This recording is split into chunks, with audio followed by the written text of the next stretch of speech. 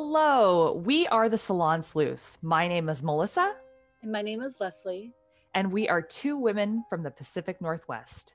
We are both curious about the paranormal, Spirit guides, ghosts, past lives, and we are suspicious about true crime, disappearances. strange phenomenons. We are open to learning about the supernatural and all things we don't understand. Together, we are opinionated with a splash of smartass. Find Salon Sleuths on all major podcast platforms. Well, hello, Salon Sleuth fans. Leslie, how are you today? Melissa, I'm doing really well. So Yeah. last week I wasn't here, as the listeners know, if they listen to the Suzanne Jocka show, because, got my new RV, and Eric and I decided to take a trip to Yosemite because I'd never been there. Which is one of my favorite places in the whole world. Yes, which last appointment I had with Leslie, she was telling me that she and her husband wanted to get married there. You've went several times, you love Yosemite. And so I was like, go every summer, and up until when Tristan was born, we took him as an infant, and then we kind of stopped going. So did you camp in the park? Well, we stayed in the cabins, which was Curry Village, which I think is it's still called Curry Village. Is it? Because when we went there a few years ago, they had changed it. They changed all the names to all the things. Like the Majestic used to be the Ahwahnee. What is it now? It's still referred to as both. That's the weird part. Yeah. So in Curry Village, they have all those little cabins. We stayed there. The last time we went, I actually stayed in the tent cabins, and I just took the kids. Michael didn't come. Okay. I stayed in those. But when the summer before that, I went with Michael. We stayed in housekeeping. Yes. Which is 3 walls, cement bricks with a shower curtain, basically. And those were great. I was kind of scared about the animals and stuff. And the only thing that had happened is Lucy had a little chocolate in one of her pockets, and the squirrels found it, dug a hole through her jacket and was able to get it. And wow. It was kind of fun. So gosh, it was gorgeous, but we took a long weekend, and it was our first big trip in the RV. And, so at our last appointment, I'm telling her that she's telling me all this. And then she's telling me about these murders that happened at Yosemite. Yes. And so I'm like, oh my gosh. Okay. So that would be really timely to tell that story along with our trip. We had a fabulous time.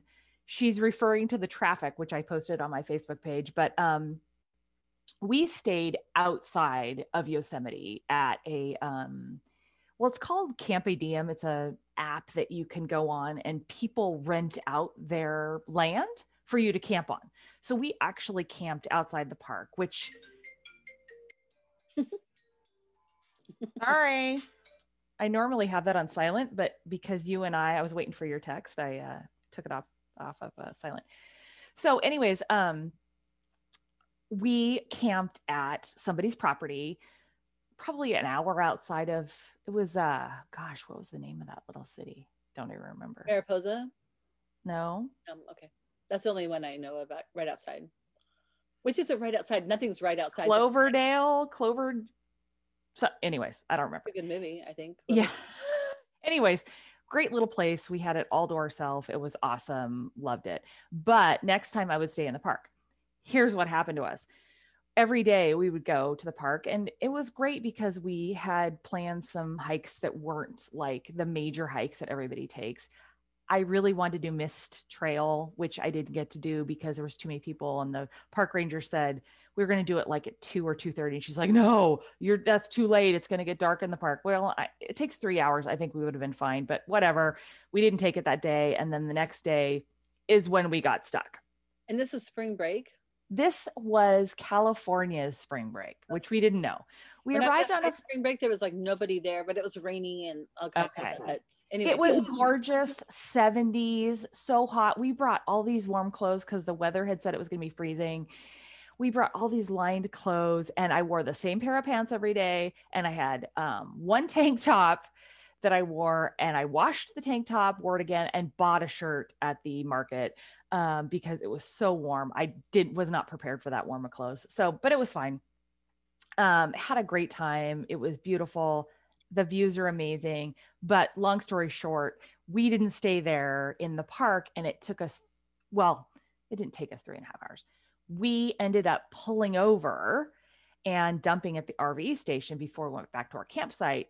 And traffic was literally moving one car every 15 minutes to get out because we were at the back of the park. Because it's kind of a crazy eight. It's horrible traffic planning. It's like a crazy eight, one way to get in, one way to get out. Yeah.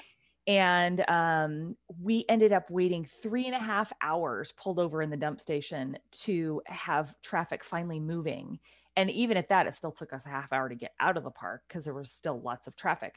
But it was beautiful with the RV because we took walks, we made dinner. The park ranger tried to kick us out, and I said, you know what, we're not going anywhere. And all these other people was pulling up while we were there, and she had no recourse. It was crazy traffic and whatever. But she tried to say that it was like that every day in the summer, and maybe it is, but they need to figure that out, because if there was like, it's terrible. If there was a mass casualty there, yeah, it would be horrible. Like when people fall off the mountain and they just the helicopter comes into that big field, like right underneath El Capitan. Did you get to see that? Yes. That side this year. Did you look at night when you could see all the lights up? Yes. That was the night we got stuck. I was just trying to find a picture of Michael and I when we climbed Half Dome. I'll have to find it. Did you climb it on like belay ropes and stuff? Well, there's did you go up that far at all? We did not, because it was because it's a lottery to actually get up there. I think you get to the base of it and then you have to have the lottery to get up.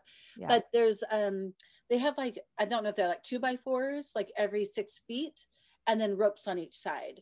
And at the bottom of it is like a pile of like gardening gloves, so that the ropes are metal, and the wind rips around there. So like you kind of want to hold on. Yeah. And the rock's slippery. So then you hold on and then you try to get to the next 2x4. It was scary, but it wasn't it wasn't super terrible. But I mean, there were little kids up there too, but I have a picture of us, and I'm wearing the gardening gloves that I found at the bottom, and it's just us up there. And how long does it take to climb that? Well, when I left with Michael's mom, we left because we're slower than the boys. So we left in the dark, and we came back in the dark, and you have to wear like bells on your shoes. And the only wild animals that we saw a baby deer, and I don't know what those are called. Is there a name for those? Fawn? Maybe. And but it sounded like a kitten. It was like kind of meowing, and it was like kind of jumping, and we just figured mom's around here somewhere. Yeah. And then but I was worried about like more like cougars and bears. But as you're going, you remember like all the different crevices and stuff. You're like, hey, a bear could be living in there. Like, and I'm constantly looking around because you're just like in the middle. Yeah. And as you're like going up to Half Dome, there's a huge field, and I don't even remember what they call it, where people camp, and then they have to pull their food up so the bears don't get it. And so I'm like, I know they're around here somewhere. They probably saw us way before we ever saw. Oh yeah. You know, they've been maybe watching us even, but I never really saw anything. But I was scared coming back in the dark because I know the bears come down, or they used to come down at night to the camps to like get through the garbage and the field. So it was a whole full day. Oh yeah. And I could barely walk the next day. And the thing was, like, Michael's mom at the time, like, I was really young, so I had a lot more energy and I was in better shape. And so I would go up, and then I'd wait for her. So I'd get sweaty, and then I'd freeze because I was waiting for her. And then so it was like that the whole time. And then the boys finally caught up, and then I think we might have left even before them. I can't remember, but it was like, I mean, the best thing Michael did is make me get on a bike the next day to get the lactic acid. And then after that, it was fine. But like, you couldn't even touch me. Like, don't touch me. I can't. It hurts so bad. And you have to carry your water. Like, yeah. It is gorgeous. It is beautiful. It's a pretty place. So, the murders that you told me about. We should talk about that another time when we have lots of time. The murders? Yeah. Okay. Well, do you want me to tell you now? And we can even break this into 2 parts. Yeah, sure. Okay. So the murders at Yosemite, which kind of freaked me out. And I'm kind of glad that I didn't listen to this before, because the areas around Yosemite are pretty poor, right? They're not wealthy communities. They're pretty remote. These are just little towns. And so this happened in 1999, just outside of Yosemite at the Cedar Lodge Motel in El Portal, California, which is on Highway 40. And it's pretty much like all those little towns around there. You don't really know when you're coming in and out of one. There's like two basically that you kind of know you're going in and out of. But so two women and two teenagers were killed. The first group was 42-year-old Carol Sund and her 15-year-old daughter, Julie Sund, and Julie's friend, an Argentine exchange student named Silvina Pelosa. And they had decided to go on a college trip. And along the way, visiting colleges, they were going to go to Yosemite. So that's the first three that died.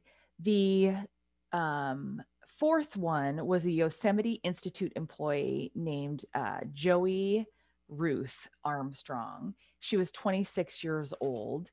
And when the first killings happened, Carol, Julie, and Sylvania were staying at the Cedar Lodge while on their trip. And here enters the bad guy. Maintenance worker Cary Stayner in February of 1999, the day after Valentine's Day, he decides that he's going to kill his girlfriend and two daughters. But when he got there to their house, they lived above a bar. She was a waitress at the bar. They lived above it. When he got there, he got spooked because he saw another man on the grounds where they lived. And so he left there. And he went back to the Cedar Lodge where he worked as a maintenance guy. And he turned his attention to this red car. There was only one red car in the parking lot, or one car, I'm sorry, in the parking lot. And he noticed that the curtains were open in their room and he could see in, and there was just one mom and two young girls. And he had made his mark. So he decides that he's going in because they don't have a man. So he knocks on the door and, announces that he's maintenance and told Carol that there was a leak in the room upstairs from them. And we don't really know exactly what happened, although he was very forthcoming about, confessing, but he proceeded to strangle the mother, and then he sexually assaulted the two girls, and then he kills them. Yes.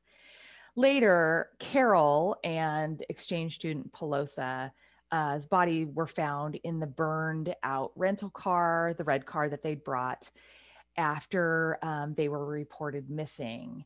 And Julie, the daughter, wasn't found until a month later when Cary Stayner anonymously sent a map to tell authorities where they could find her body with a note that said, "We had fun with this one."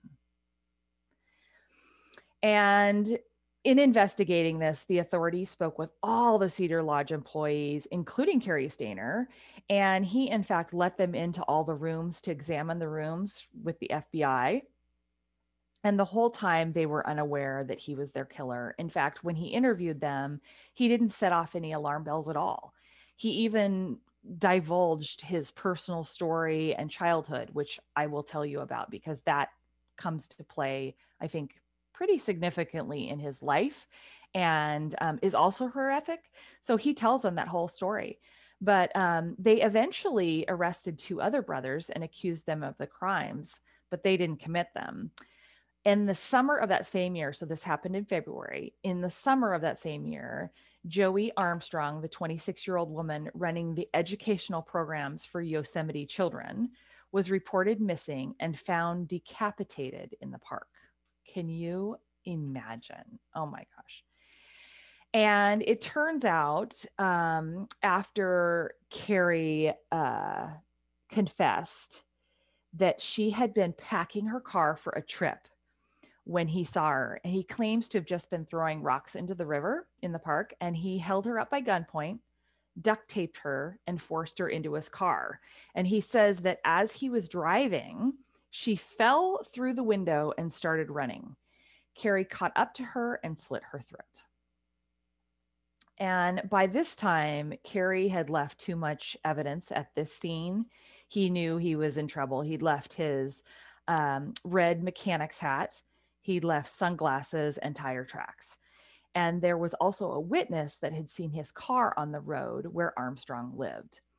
So eventually, authorities went out looking for Cary and found him at a nudist colony 2 hours north of Yosemite.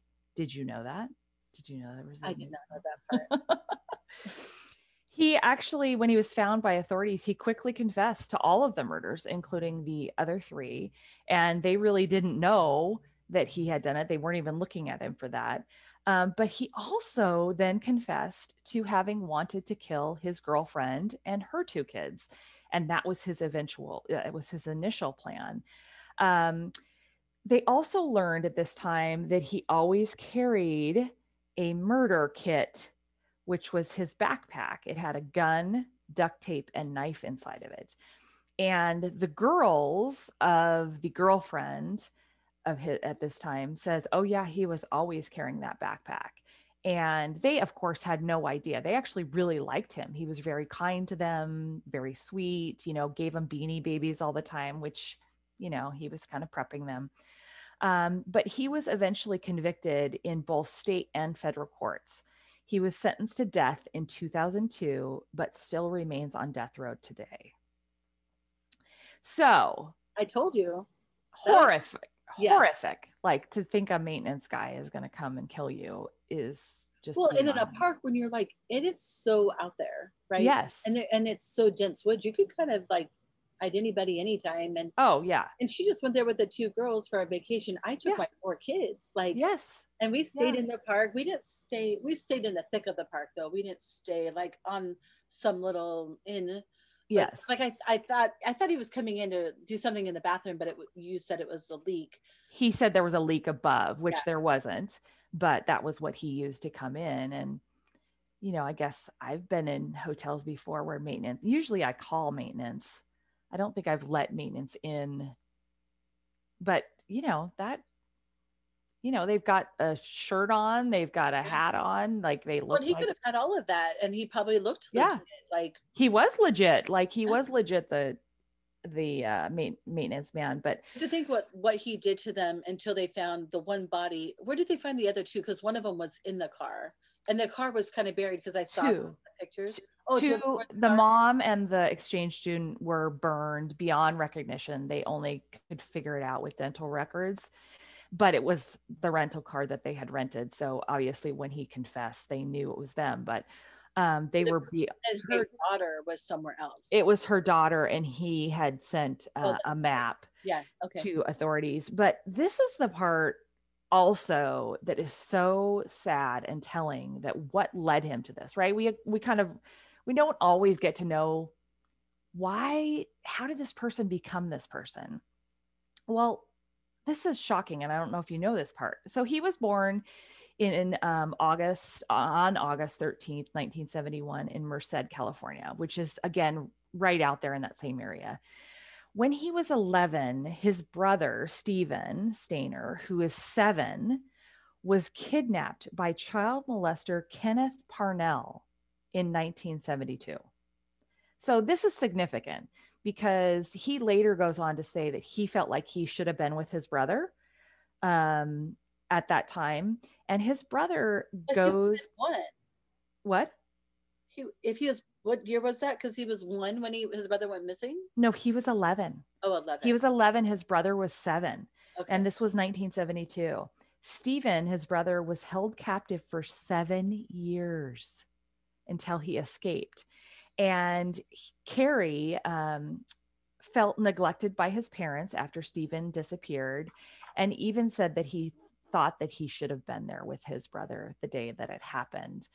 When Stephen actually returned, that was also a big deal, because what happened was Parnell, the child molester and kidnapper, actually tried to get another boy, and he ended up getting a 5-year-old. And Stephen was like, no way am I going to let this happen. I know this story. I did not know that they related to the guy in Yosemite. Yes.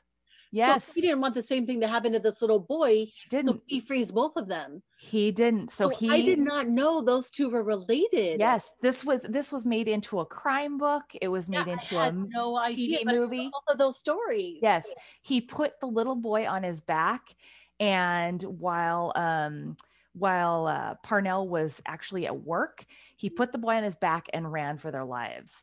And he came back home, and there was all this media attention. He was, revered as a hero. He'd saved this boy, he'd saved himself. And there was tons of media. They end up making a book, a TV movie, and the TV movie is I Know My First Name is Steven. And that all rings bells to me. But 9 years later, so basically Cary, his brother, does not deal well with all this attention around his brother either. And I think he's got survivor's guilt, and he's got a lot of issues surrounded with Steven's disappearance too. And only 9 years later, so in 1989, Steven would die in a motorcycle accident. Did you know that part? I didn't know that part either. And then the following year, 1990, Cary's uncle Jess, whom he was living with at the time, was murdered. So, and then Cary also says that he claimed his uncle molested him while his brother was abducted as well. Now, I don't know if that's the same Uncle Jess that died, or that's a different uncle. I'm assuming it's a different uncle, because I don't think you'd be all, living with the guy and all bent out that, he was murdered but that I couldn't find that information. And Cary also admitted to trying to commit suicide in 1991. He was arrested in 1997 for possession of marijuana and meth. And these charges were eventually dropped, but clearly he just really struggled after his brother disappeared and then even came back. He just never got the mental help. During his trial for these murders, he pleaded guilty by reason of insanity, and his lawyers claimed that he was sexually abused, that he had mental illness, that he had OCD, mild autism, and parophilia, which means abnormal sexual fantasies, which I would say probably all of those things are true of him. I don't know that makes him insane. He definitely knew what he was doing because he planned it. It wasn't like he just got into a fit of rage and didn't know. So yeah, that was the story. And I didn't know those two were tied either, but I'd heard of the other story, but didn't know that about the Yosemite story. So yeah, that's the whole thing. Isn't that crazy? They're related. That's really crazy. And the part of me that, like, I get when people are insane, are they saying that they don't know their actions? Because I don't feel like you can murder somebody and be sane. Yeah. Like, I might be insane and still know what I'm doing, right? Like, right. Or is that not what they are considering insane? I think that the insanity plea has to be that they don't understand the difference between right and wrong. And he clearly did. Or is it just that you have this drive and you can't control yourself? To me, could be. No, I don't think that's it. I mean, consider that. Like, I don't think it's the right from legal. Wrong. Yeah, I don't think it's a legal definition. To murder somebody, I don't know. Yeah, it's crazy. It's crazy. So yeah, that's the Yosemite murder story, which I'm glad I didn't know that, because I was like, in the middle of nowhere in an RV near the Cedar Lodge. Camping freaks me out because I could go in and tell you a bunch of other stories of people who have been murdered in their tents. Like, yeah, don't tell me. You just don't know. Yes. If next to you are totally insane, or are they a stainer, or are they a whatever? Yeah, or they're going to have mental illness that all of a sudden they snap and they think you're, yeah, a bear or a zombie, God forbid. Yeah, so that's my story about Yosemite. And When you need mealtime inspiration, it's worth shopping Kroger, where you'll find over 30,000 mouth-watering choices that excite your inner foodie. And no matter what tasty choice you make, you'll enjoy our everyday low prices, plus extra ways to save, like digital coupons worth over $600 each week. You can also save up to $1 off per gallon at the pump with fuel points. More savings and more inspiring flavors make shopping Kroger worth it every time. Kroger, fresh for everyone. Fuel restrictions apply. You know how to book flights and hotels. All you're missing is a tool to plan the travel experiences you'll have once you arrive. That's why you need Viator. Book guided tours, excursions, and more in one place. There are over 300,000 travel experiences to choose from, so you can find something for everyone. And Viator offers free cancellation and 24/7 customer support for worry-free travel. Download the Viator app now and use code Viator10 for 10% off your first booking in the app. Find travel experiences for you. Do more with Viator. But I do have to say, every time like I cook chicken in a skillet, I think of Jeffrey Dahmer. Really? Did he cook people in a skillet? He cooked and ate them. Oh, gross. Which then also reminds me of Hannibal Lecter. Yes. He was that's cooking disgusting. that guy's brain. And then I'm like, I don't really want to eat meat anymore. But I honestly think that we probably taste more like pig. Pork. Don't you? We're probably I've never thought of this. We're probably not like chicken. Never thought of what we tasted like as humans. I never thought of that, Leslie. I think I'm probably really fatty and salty. I think I would need a lot of teriyaki sauce on. There's no way I would ever eat a person. Like, no. I joked. Did you ever see the movie Alive, where they're in the airplane and crash? Yes. I'm like, they would be able to eat for like weeks off of my body. Go right ahead, eat it all. Like, oh, gross. That's gross. Disgusting. Oh my gosh.